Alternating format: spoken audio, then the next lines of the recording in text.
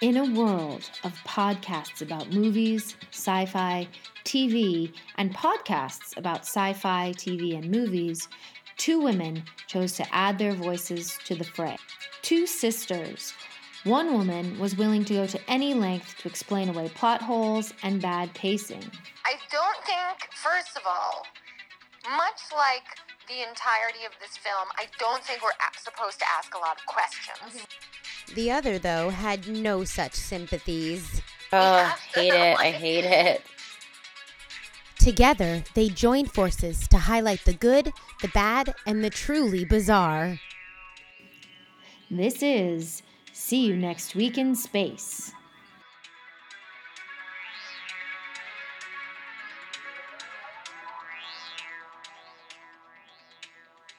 Well, where to begin? Where to begin today?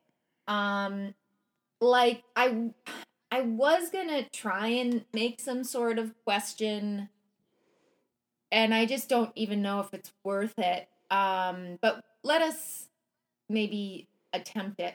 Because I was just gonna be like, hey, Amy, what's your favorite thing about moving?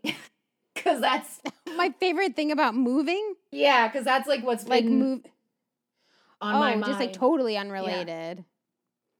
Oh yeah, literally nothing to do with today's episode, like what we watched for today. Because there's so little going on in what we watched today. Like no, I just was like, let's talk about things in my life that are stressing me out. My move, like, what could be better than doing that? Okay, well, I can tell you positive about moving. Cool. I only really have one. Okay. The rest is all negative. I mean, I as someone who hasn't moved much in my life, I'll preface it with that, and not moved like any kind of exotic different types of places. I've pretty much contained to the Northeast. Right. But sort of the excitement of like a new place and maybe not the setting up part, but like kind of the idea of setting up a new place and having a clean slate of like, I can make this type of way. Does it ever go that way? In my experience, probably not. But like the idea that you could make it real cute. Just sort of that change. As someone who's not moved very much, I know the actual logistics are a nightmare. Yeah, I mean, so for listeners who don't know, and that might be many or all, for all I know, I am preparing for an impending move to Melbourne, Australia for my job that I realized today, a week from today, from when we're recording, I will be on a plane to that place eventually. Ooh. Yeah, so I've done quite a bit of preparation already for this, but the other thing I find really frustrating about moves, no matter the size of them, is like when figuring out when to really pull the cord on like the full pack up. You know, like when am I not going to need this stuff? Like, and how long can I get by without this thing? Like that's often to me one of the more challenging things. I feel like I would start like fully not that this is like that much of a departure in my life, but like I feel like I would start fully eating out, like nothing at home.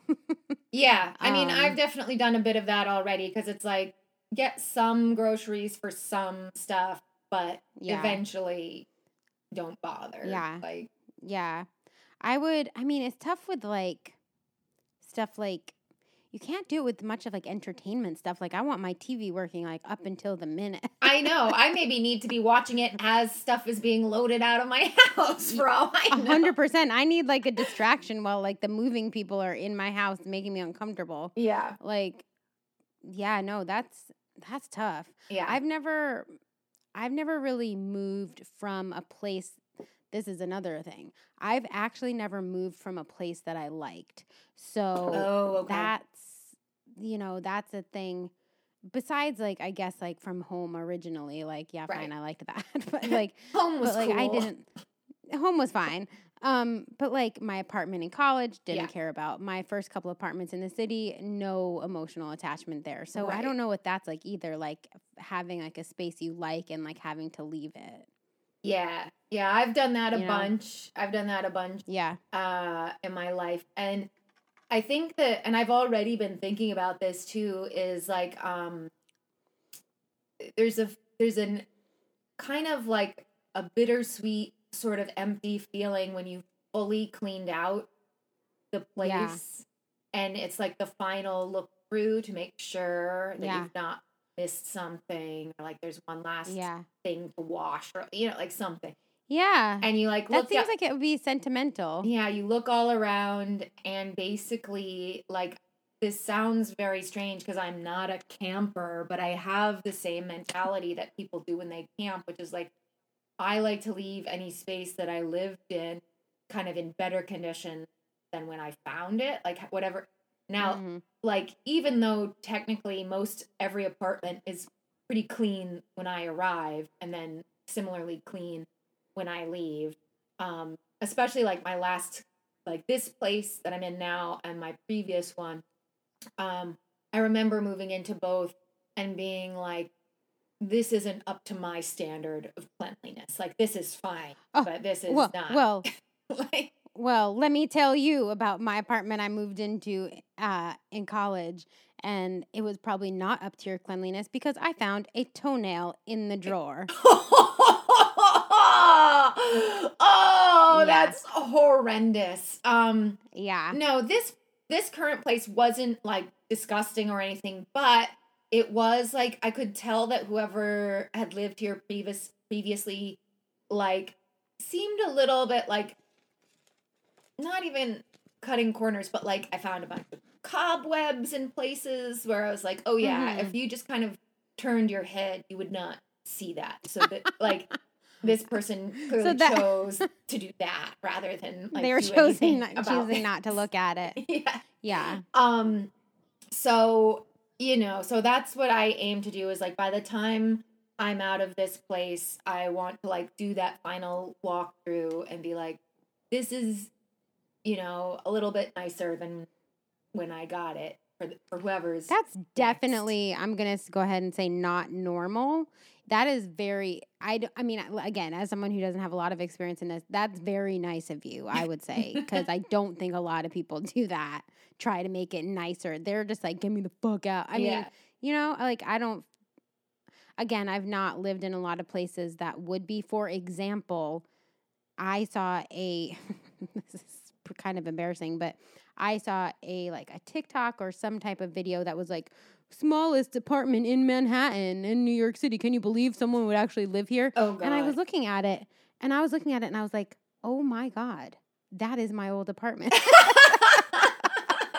Or at the or very something least, very the same, similar, like at in the very least, same like in the building or same building, something. but like Yeah. legit the same building at least, because it was the same layout. It looked out like the window looked like it had the same view, and it was this, the layout was terrible. It wasn't Yeah. like a place you could live for real because the bathroom was in the hall. It Oh, was a right. dorm room, Yeah, and I yeah, was paying a lot of money for it. right. I vaguely remember that time in your life. Rough Yeah. times. So, hello everyone. Welcome to See So You moving. Next Week in Space. I apologize for a slightly more somber topic than usual. I'm Sarah Walsh, and I'm here with my sister and co-host Amy Walsh. And this is also, I was realizing, even though we're recording this a week before I move, it won't actually be out in the world until probably I've been in Australia for about a month. Yeah. So no need to worry, listeners. We will be figuring out in this kind of hiatus time. I think in the end there might be 1 week of break after this episode of figuring out how we will continue. And don't worry, we're gonna come back and we'll have Australian accents the next time. I mean, I most certainly will, because that's all it takes is about 3 to 4 weeks to develop a totally good accent. So get ready. So Get ready for that. Here's a practice so you can Oh, compare how I'm doing it now to how I do it in like a month. It's like, Yeah. oi, crikey. Oh, meet at the footy game this arvo. How about that? That's the practice. That's the Whoa. pre-time, and we'll see. okay. Is that how I do. is that a soccer game in the afternoon? Is that what you said? Yes. Well, footy is Australian rules football, but yes, you translated that very well. So yes, we're talking about moving just so that because I feel like in previous times when we've gone on breaks for things, I've forgotten to ever say anything about it. Yeah, we never really address it. We're just kind of like, bye. So now we're trying to be more on top of our game and let you know, as our loyal listeners deserve. And also because, like, truly the thing we watched this week, and I didn't know, like, this wasn't intentional, like, where I was like, oh, I'm going to be kind of mentally checked out. Let me pick a show that really, like, works with that. I didn't intend for that to be the thing because I forget now, I think it was when we did the Jetsons episode that I became aware of the thing that we're going to be talking about today. So, Amy, why don't you tell everybody what we're talking about today? Yeah, so we're talking about a show called Yogi's Space Race from 1978. The specific episode we watched was called The Pongo Classic, which was episode 3 and originally aired on September 30th of 1978. Yes.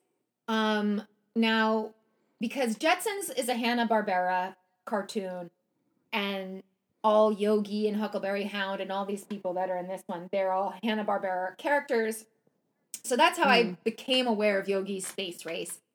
And I thought that what we might get would be kind of a similar caliber of fun as the Jetsons. And it turned out not to be that. Yeah, it wasn't quite so gripping. No. So the IMDb description of this, it's just a 13 episode run that goes from kind of fall of 78 to early winter of 79. And IMDb describes it as Yogi Bear and his friends enter a race to different galaxies in space, but must battle a variety of space creatures, out to see that they don't finish the race. Okay. So that is weird. So yeah, it's kind of a strange premise, but like I realized, and you can tell because when you watch the opening credits, the space race part is all done in the same logo as Star Wars. Oh, yes, okay. And Star Wars, the very original, was big at that time. A New Hope had just come out in 77. Yeah. So that to me is like maybe the reason, quote unquote, that this exists. Yeah.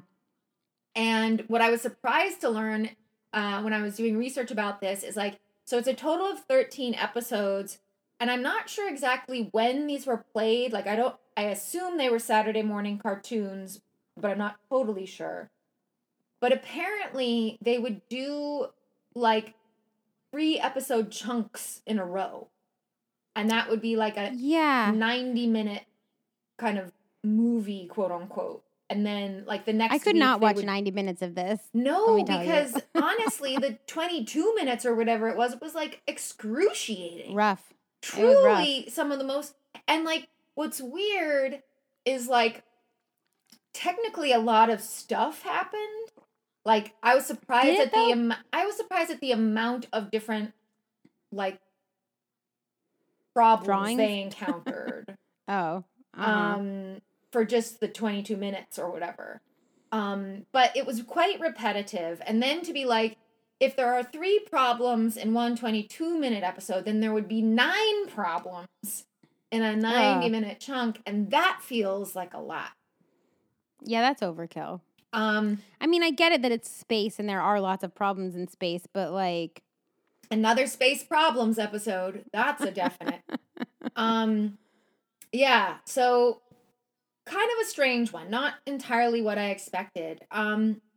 The other thing I'll just briefly mention is that the theme that emerges from these 13 episodes is that they are racing for some kind of prize every time, but the prize never turns out to be as good as it seems. And that's, we will learn about that later.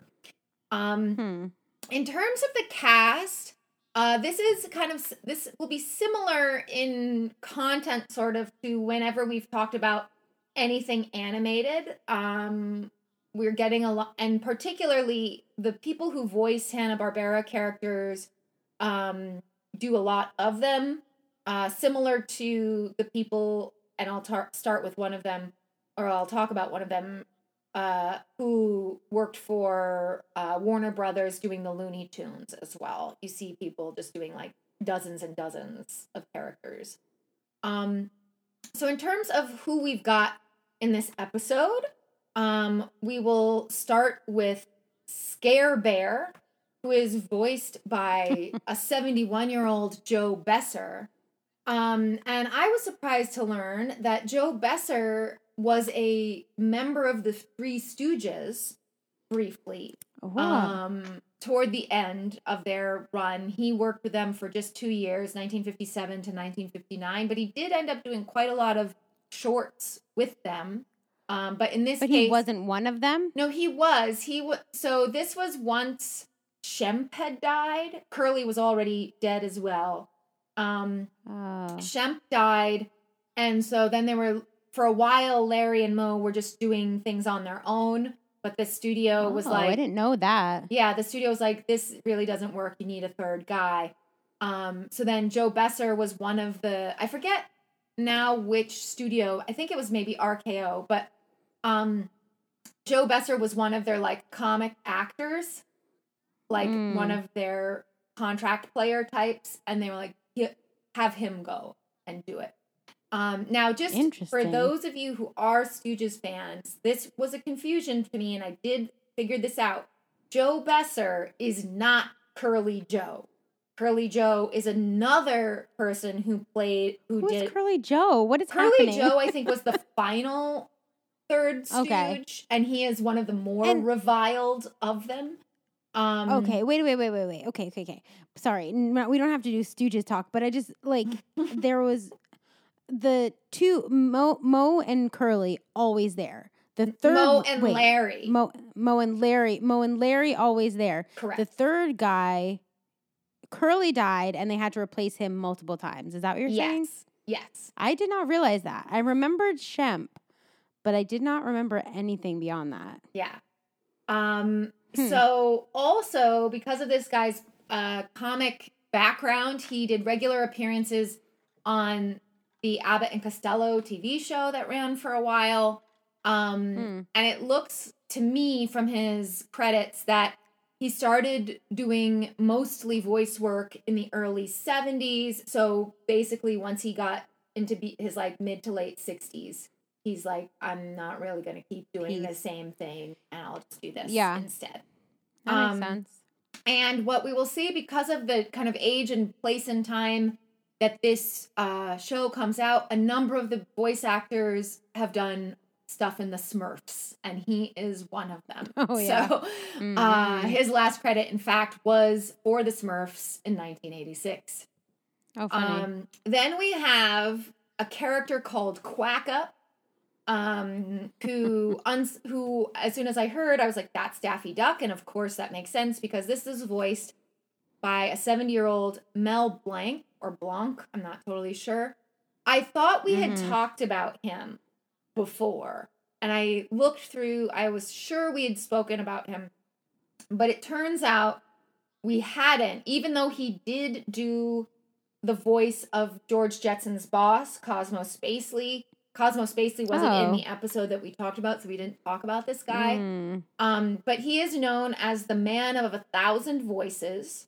And he had an exclusive contract with Warner Brothers starting in the 1930s. And so he voiced Looney Tunes characters. Specifically, he voiced Porky Pig, Bugs Bunny, Daffy Duck, Elmer Fudd, Tweety Bird, Yosemite Sam, quite a lot of others. For about 30 years, he worked exclusively for Warner Brothers. Then in 1960, he still continued to do stuff for Warner Brothers, but the exclusivity of his contract changed. So then he also started working for Hanna-Barbera. And in the context of that, he voiced Barney Rubble and Dino the dinosaur from the Flintstones. And then, because of the sheer quantity of work that he was able to do and the number of characters that he was responsible for, he has a total of 1,225 credits on IMDb, which I think might be the most we've ever seen. Yeah, that sounds like a record. I don't remember anybody hitting 1,000. Yeah, because his career literally lasts from like 1937 to like 1990 or something. Like, whoa. And as we've said with like voice work, you can kind of pump those out. Like you can do a lot of those. Well, and especially those Looney Tunes, like they're all shorts. So like, you could probably record like 8 or 9 of them a day for all I know. Yikes. Wow, that's impressive though. Yeah, and because he did all these characters, one of his last credits, well, he's alive. Like, his voice has been used again since his death. But one of the ones he voiced when he was alive was Roger Rabbit, was one of his final, Who Framed Roger Rabbit was one of his final appearances. Then we have the character voiced by Daws Butler, who we did talk about in our Jetsons episode. Daws Butler does both Huckleberry Hound and Yogi Bear. And Daws Butler was 62 when he recorded this, and he's similar to Mel Blanc in terms of the amount of stuff and how many characters he's voiced. Which brings us to a newer version of that same type of guy, voice actor. For this episode, now, this is like quite a lot of the characters of the episode are done by this one guy. So he does Jabberjaw, Buford, Nugget Nose, Captain Good, Phantom Fink, Clean Cat, and Sinister Sludge. And that's all of these are voiced by Frank Welker, who was 32 when he recorded this TV show. He is currently sitting at a total of 884 credits. And he's only in his 60s, I think, now. So we'll see if he can beat good old Mel Blanc. But his longest running character that he has voiced is Fred Jones from Scooby-Doo. He's been doing that since the show came out in 1969. More recently, or the things that I recognize from like our days as kids watching cartoons, is he did the voice of Brain and Dr. Claw in Inspector Gadget. He voiced a character called Galvatron in the original Transformers show. He played Tutor Shelby in Snorks. I do not know what Snorks is, but I remember Snorks. There's some kind of weird, like, fake animal that lives in the water. I don't totally know. Weird. He played Hefty Smurf. He also voiced Baby Kermit in Muppet Babies. Love that. And I was surprised to find that technically we've already run across this guy because he voiced Jinx in Space Camp. Oh, that was that robot thing? Yeah. Oh, funny. I don't remember it talking.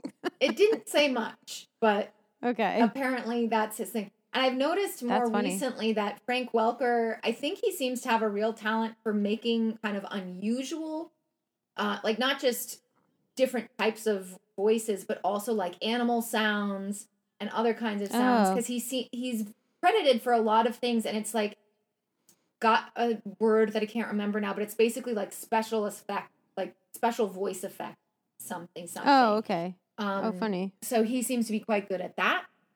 The remaining characters, of which there are surprisingly a lot somehow.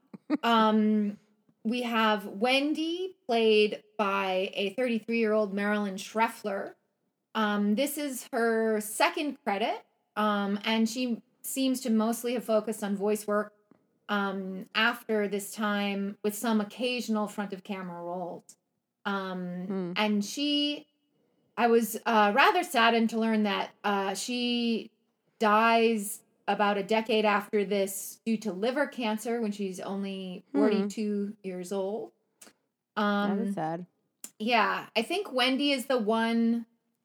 Now I can't totally remember. I think Wendy is the one who has the really intense Brooklyn accent in this, but I can't remember. I don't remember. I can't actually remember like any of the characters per se. And her co-racer is a character called Rita, who is voiced by Pat Harris, who's 28. She has very few credits compared to these other people. She only has a total of 53 credits, one of which includes being a character on Fraggle Rock a little while. But her last credit is in 2005. So it seems as though she's on to retirement or something else, generally speaking. Then we have these like very random thing type characters who appear briefly, but I wanted to mention them because these are some pretty heavy hitter women voice actors from this period. Jana of the Jungle was voiced by a 34-year-old BJ Ward. And in fact, voicing Jana was her first major voice work. And she has gone on to do quite a lot of voice work and still seems to be doing it up until 2010, 2011. She is similarly a main character in Snorks.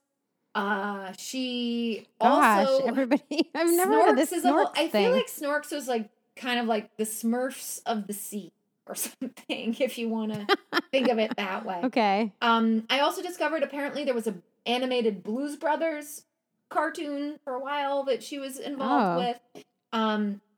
In another Transformers thing that just was called Voltron, she played Princess Allura in that. She has voiced the character of Velma from Scooby-Doo since 2000. Cute. Yeah, so we've got that as well. And then the other person I just wanted to mention briefly, I'm not sure that I really had a hard time figuring this out because the IMDb page of the credits for people in this show is patchy.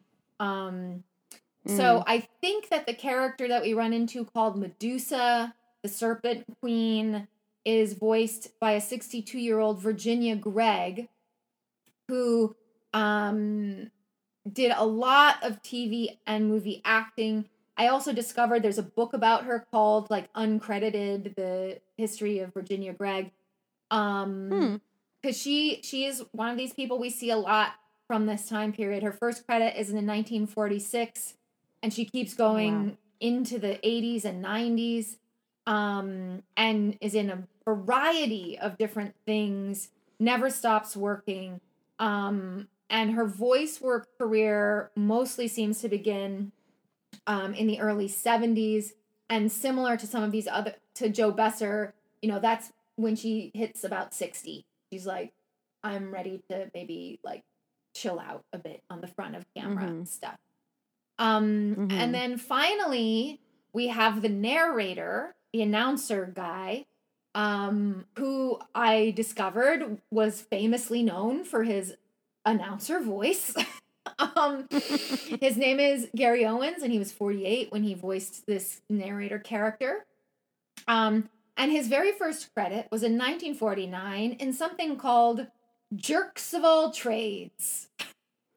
Wow. Was that called hold on. Was that called Jerks of All Trades, the story of America? Was that the tagline of that, whatever that was? Jerks of All Trades. Oh man, I wish I could think of a good log line for that. Like, the story of three brothers who all own a hardware store together or something. Or I'm actually, to be honest, I'm surprised there's not a Three Stooges short called Jerks of All Trades. Actually, that would be a great one for the Stooges. his next There'd be credit. so many things they could hit each other with. I feel Oh like. God, absolutely.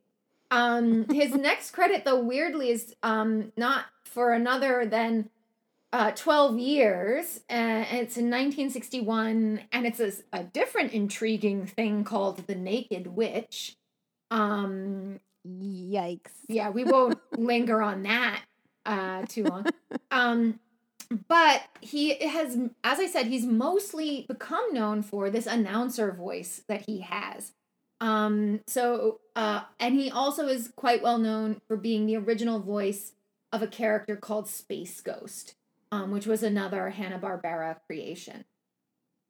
And particularly relevant for today's episode, he also was the announcer for the race in the Love Bug movie. So he just was very good at talking about pretend races, I guess, where wacky stuff happens. So that's all we need to know, and I'm not even sure we necessarily need to know that about this situation, but we're talking about it. So the show itself runs on a very basic premise that each episode is a race and a different kind of planet/galaxy, depending on what you're talking about. And we, as the audience, are introduced to this concept by good old Gary Owens. And he's explaining that this week, the racers are going to be racing on a jungle planet called Pongo, and that the prize is dinner for two at the Martian Ritz. The Martian Ritz sounds like somewhere I would go. It could be fun. I mean, they do show a shot of it, and that shot is super Jetsons inspired, where it's like a floating circular hotel. And then they show people having a fancy dinner inside. So we're at the moment, we think this is a great prize, but we need to wait and see. So then we go through, and this too, to me, seems like it would be quite arduous in the watching of multiple episodes at a time, because the announcer also says the names of all of the different competitors in that week's race. And I have to assume that they might kind of change it up a little bit, but I think for the most part, it's the same, 6 people every time. I mean, the thing is, what I was thinking, kind of my overarching, feeling throughout this, though I can admit, I wasn't paying close attention. That's fair.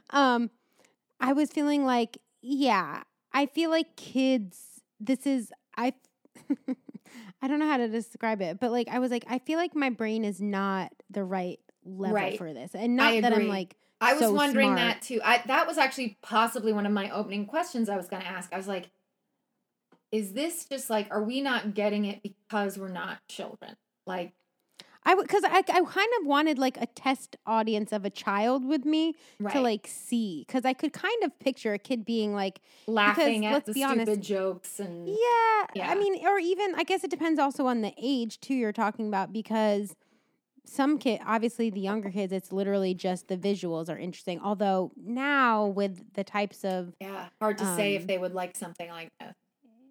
This looks a little bit bland now, I guess. But at the time, it's colorful, whatever. I would have liked to have a 3-year-old, an 8-year-old, and a 10-year-old. And interesting. Use them as a 10. You know what I mean? I would have been interested to see how they would respond. I didn't have a test group of children to work with. And so I don't expect I ever will have a test group of children for any reason. No. Nobody should allow that to happen. So no, and then if they were my children, I would put this shit on, and I would think it was the best thing in the world if it shut them up. I know, if they were quiet for 90 minutes watching all 3, for sure. Yeah, I would put it on back to back. Yeah, I mean, I do think that I think it is true that kids programming, when I've happened across it, this repetitiveness maybe is a thing children like. Yeah. And so this isn't super repetitive in itself per se, but if you were watching many episodes in a row, or if you were tuning in every week, there would probably be some sort of comforting quality as a child that you might like about this, that like as adults we're just like, this just seems really boring. Why do they keep telling us who the characters are? But the point here, though, this is a bit of, I don't really get why this is happening, but so when the race starts, Captain Good and all the other competitors are at the starting line, and Captain Good gets an early lead. Now, Captain Good has a companion named Clean Cat, and Captain Good's spaceship is all white. His outfit is all white. He's got big blonde hair that flows behind him. I thought it was kind of funny because it's like 1978 that they like have an animated character who's a man who's got long flowing hair. There was something about that that felt very 70s to me. Yes, totally. And he's got big chomping teeth and a winning smile and like huge and in the realm of animation, like big fakey looking bulbous muscles and like all the shit. But then when he gets enough of a lead, what happens to him? I literally don't remember, and what did you write here? I literally don't even know. He transforms into that ugly, terrible bad guy. Oh, I probably missed that because I wasn't paying that close attention. Yeah. He transforms into that one where he's and the cat transforms to a dog? Yes. Oh, I didn't get that. Yeah, there's apparently weird, like, I don't know, fans of this show apparently have some like theories about what is going on here. I don't think it really matters, but Captain Good turns into Phantom Fink, and really what we learn is that Phantom Fink is the true persona. Like, Captain Good isn't real. Okay. And he turns into Captain Good to trick people. And so... I wonder if that's like an allegory for life. Like, people trick you by... You know what I mean? I think it is. I mean, it certainly could be that, like... That's how I'm interpreting it. Don't ever trust a handsome, good-looking white guy with big muscles, because he's going to turn into where's the lie? I don't think that's bad advice. Indeed. And I would also say, don't trust a man who's a cat person, because the good version of the dog is a cat. Well, that one I have to push back on a little bit. Well, I have to push back on that part of it a little bit. Well, how about this? But I see your point. Let me put it this way. A single man with one cat only. I feel like there's something maybe a bit strange there. And I know that's sexist. That was my husband before I met him, but like, okay. I know. I knew as I was saying it, I was making a problem. But at the same time, I do feel it somehow. I don't totally disagree, but I also clearly don't live my life according to my super with that. Yes, and you don't live your life according to my super random and arbitrary decisions that I make hot takes of at times. Weird. I'm so surprised you wouldn't do that. So Phantom Fink then turns back into Captain Good and somehow notifies the rest of the race that there are these dangerous creatures coming up ahead and that he's going to clear the way for them. And they're like, thanks so much, dude. But what he actually does is he turns back into Phantom Fink and goes to these creatures. I don't think creatures is quite the right word. I guess they're supposed to be aliens. They're the Pongans. They're in this Pongo planet and they're Pongans. And so Phantom Fink gets to this village that they live in. And basically, I don't know how to talk about this without sounding extremely racist. I don't remember what they looked like. Only because the very premise of this particular kind of problem in the show is fundamentally racist. Is racist? Yeah, because I've already removed the usage of the word that they use to describe this village. Oh. And What then did I honestly don't remember this, so but you don't have to say it. no, it's fine. But like, so they're very small people. They look they've got like a turtle-ish quality, I would say, in some kind of strange way. Okay. And then supposedly this is a group of villagers who love to shrink the heads of people who come to their village. And so, Like they're therapists? no, that's a good one. No.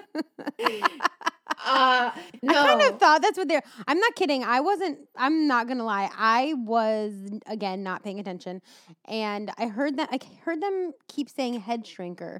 And I was the whole time thinking, like, yeah, they're talking about therapists. It's just a And village in my full head, of very small therapists. I was like, and then I remember thinking, like, why do they call, like, why is that like a weird? I don't know. euphemism I actually for don't. Yeah, I don't therapists?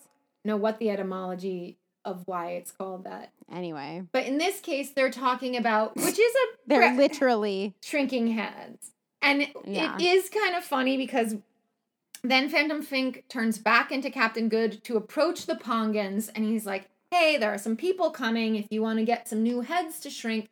And they're in this, it's a factory where they've got like a conveyor belt already full of shrunken heads. And I was like, this is kind of funny in a weird and racist-y sort of way. I don't totally Now, get it. I guess, like, okay,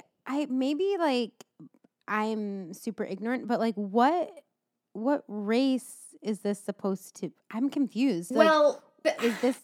I don't really totally know what they're aiming to do. I think Yeah. the reason it's racist is not because, as far as I'd imagine, anybody involved in this show was like actively like, let's offend this group of people, but rather it's racist because they're using terminology that's just like thrown together that is Yeah. coming out of other racist stuff and just not even Okay. thinking about it. So like, Got it. because it is true that certain types of cultures have shrunken heads and use them in ritual ways and do things. you know. Yeah. And that's Yeah, I yeah. think that's true in both African and Latin American cultures.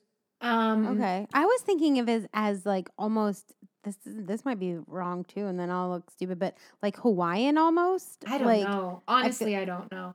But like I think in reality, those heads get used for purposes that are, like ritualistic or spiritual or Yeah. something. But Yeah. of course, nobody in 1978 who was white knew that. They were like, I've heard of head shrink and I've heard of that. And they weren't about to go like look into like the specifics. Right. And so it's racist in that way rather than being Yeah. like, we are actively trying to be offensive Yeah, to yeah, somebody. Yeah. So once Captain Good has made this plan with the Pongans, he then kind of notifies the racers that the time has come, that he's cleared the way and they should come. Then we get the announcer being like, oh no, what will happen next? Will the racers escape the carnivorous Pongans? Because we see them basically like the Pongans catch them up in a big net. And so the how would I describe it? The anticipation is built by the voiceover, which doesn't seem like the best way to do this, but that's how it's being done. And then our guest star of the episode, this is also a thing I determined about this show, is that it's this kind of interesting cast of Hanna-Barbera characters. And so each week has a different guest star who shows up. And so Jana of the Jungle was that week's guest star. That's funny. And she comes and saves them out of the net. I don't really even remember how she does it. I think she like throws a sharp thing or something. And all the racers escape. And I did like, Jana of the Jungle had her own show for a little while. And I did like Oh, really? what she looked like. She looked kind of like a prototype of She-Ra. So I was like, maybe I should look up and find if I can watch Jana of the Jungle and see if I'd like that better than this, which wouldn't be hard to do. So then the racers start up again. Yogi's now in the lead, but of course Phantom Fink. So this whole time, Phantom Fink and his co-pilot Sludge they really want to win this dinner at the Martian Ritz, and so now what Phantom Fink has decided, he's decided that what he's going to do is enlist the help of just a space spider. So this, I was surprised too. It's like, first they're caught in a net, now they're caught in a web. It's effectively the same thing twice over. Same problem. So Phantom Fink again kind of goes up ahead and convinces this spider to create a big web to catch the rest of the racers, which it does. Then we get again good old Gary Owens with some really great, like, oh no, what will happen now? What will the racers do to get out of this one?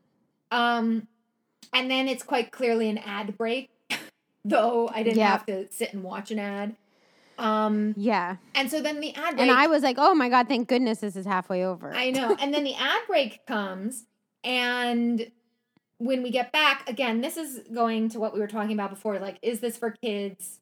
You know, some of this setup seems quite repetitive and heavy-handed. But basically, Gary Owens comes back, and he's like, welcome back. Just as a reminder of what's already happened. It's like, wait, no, man, I don't need a reminder of the two that happened 2 seconds ago.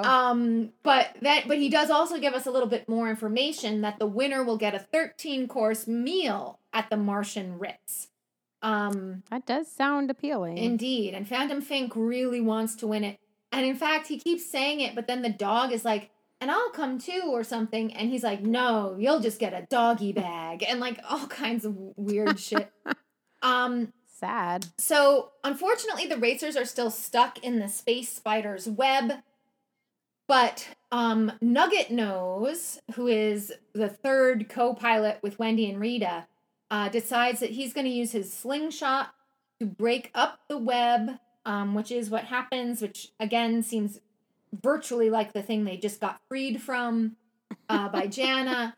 And when Nugget Nose does this, the web falls apart, everyone's freed, and Wendy gives him a kiss. And there was some weird, Nugget Nose was like weirdly horny for those two women. Ew. And I didn't like it or feel it made much sense.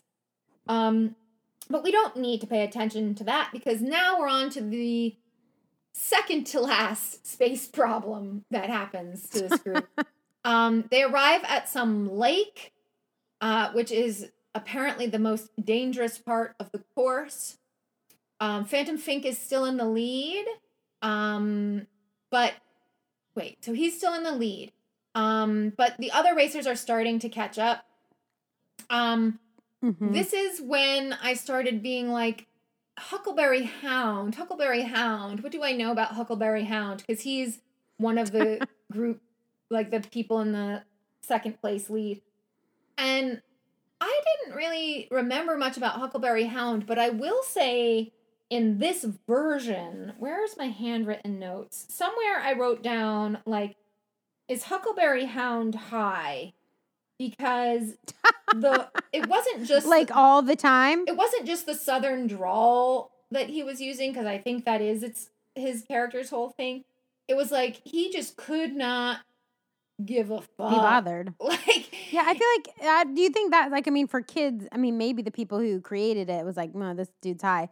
But for kids, it's more just like he's kind of unbothered. Yeah, and I mean, it was probably, if there was anything that I would have called kind of funny, it was that, you know, like, but I was like, dude, is that what Huckleberry Hound's thing has been this whole time? And I didn't know that Huckleberry Hound is just like a fiend, like a weed fiend, like, because he just was like, well, I guess I'll just have to pull this through the water because we gave our fuel to the girls, you know, like, and I was just like, and his ship has like a lawn chair with an umbrella on it. I love that. So if he's not like a weed fiend. He's like, what are they called when you like Jimmy Buffett? A parrot head. Like, Yeah, maybe that's what it is. I mean, maybe it's both. I think you can be both of those things. Oh, I think generally if you you're are one both. of those things, Yeah. you're the other It's- one. it's or I mean, mandated by if law. you're a parrot perhaps. head, you're probably the former thing. Yes. But not Agreed. necessarily Yeah. the other thing.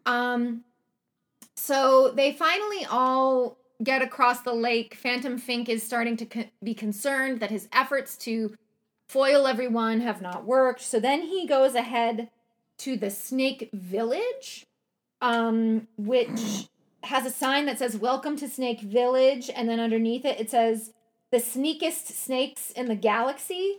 But I would leave immediately. well, and Phantom Fink says the sneakiest. So there was an actual typo in the cartoon. Someone forgot that Oh, that's funny. sneakiest is spelled slightly different. Oh, that's funny. So then Phantom Fink meets up with Princess Medusa, who I will say, I really thought whatever this weird thing was looked kind of cool.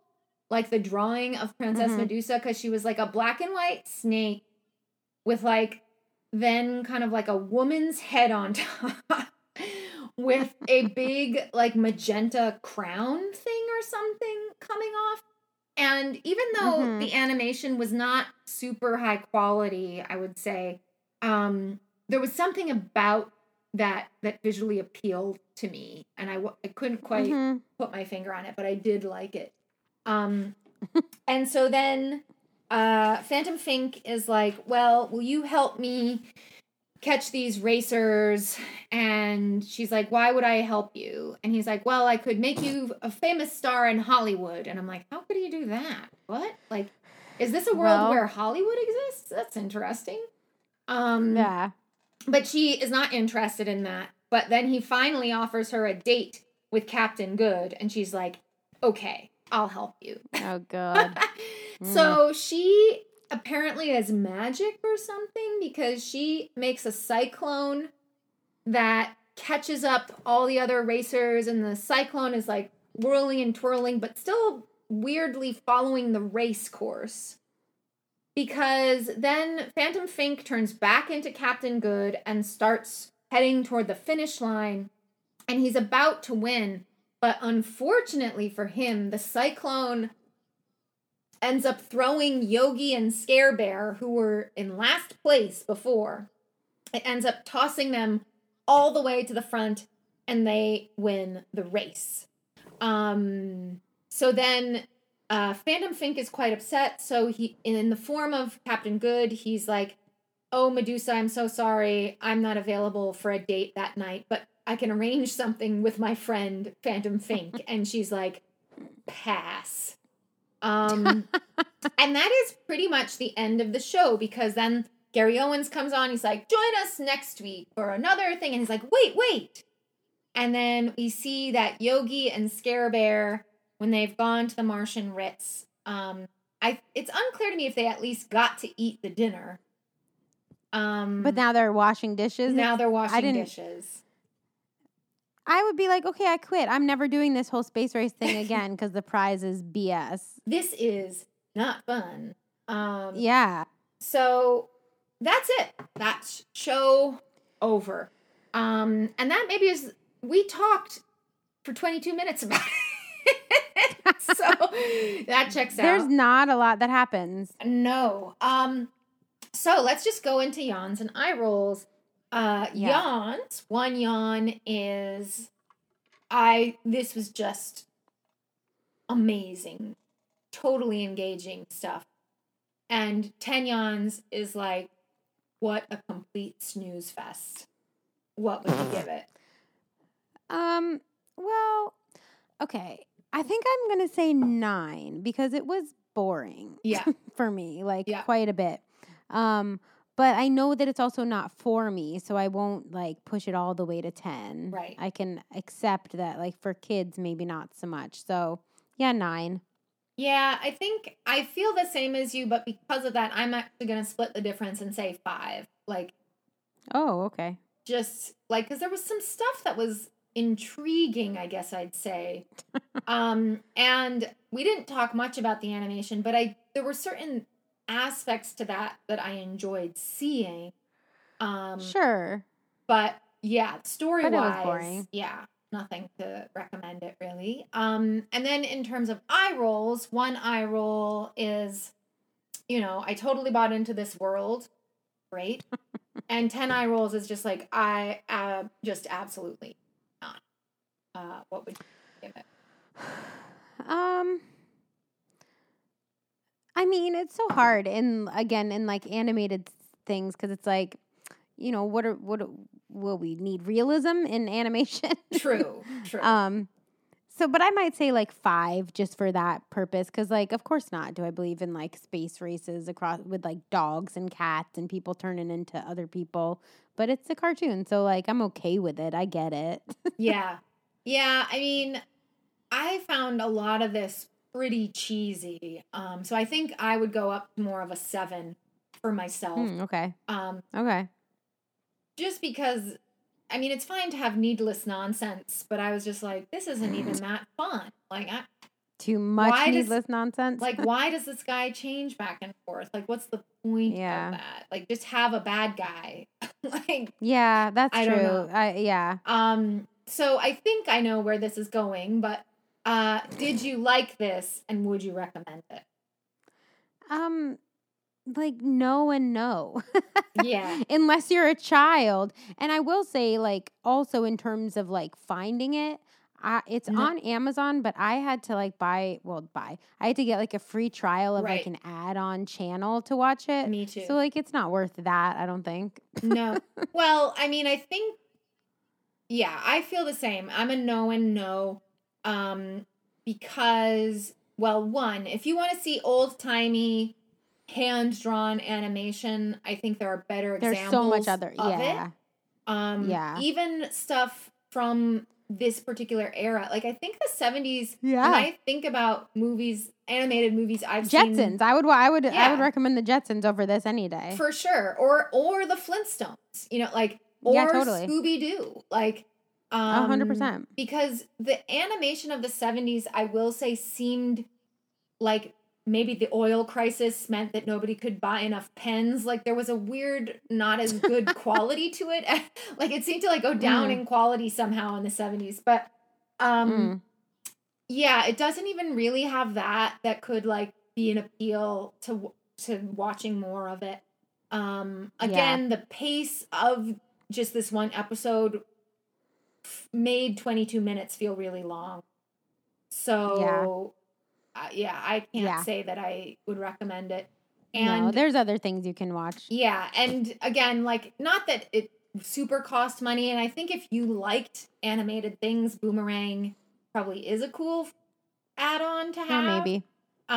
But definitely don't do it just for this. For sure. No. Or like get it for this, watch the 13 episodes, and then unget it.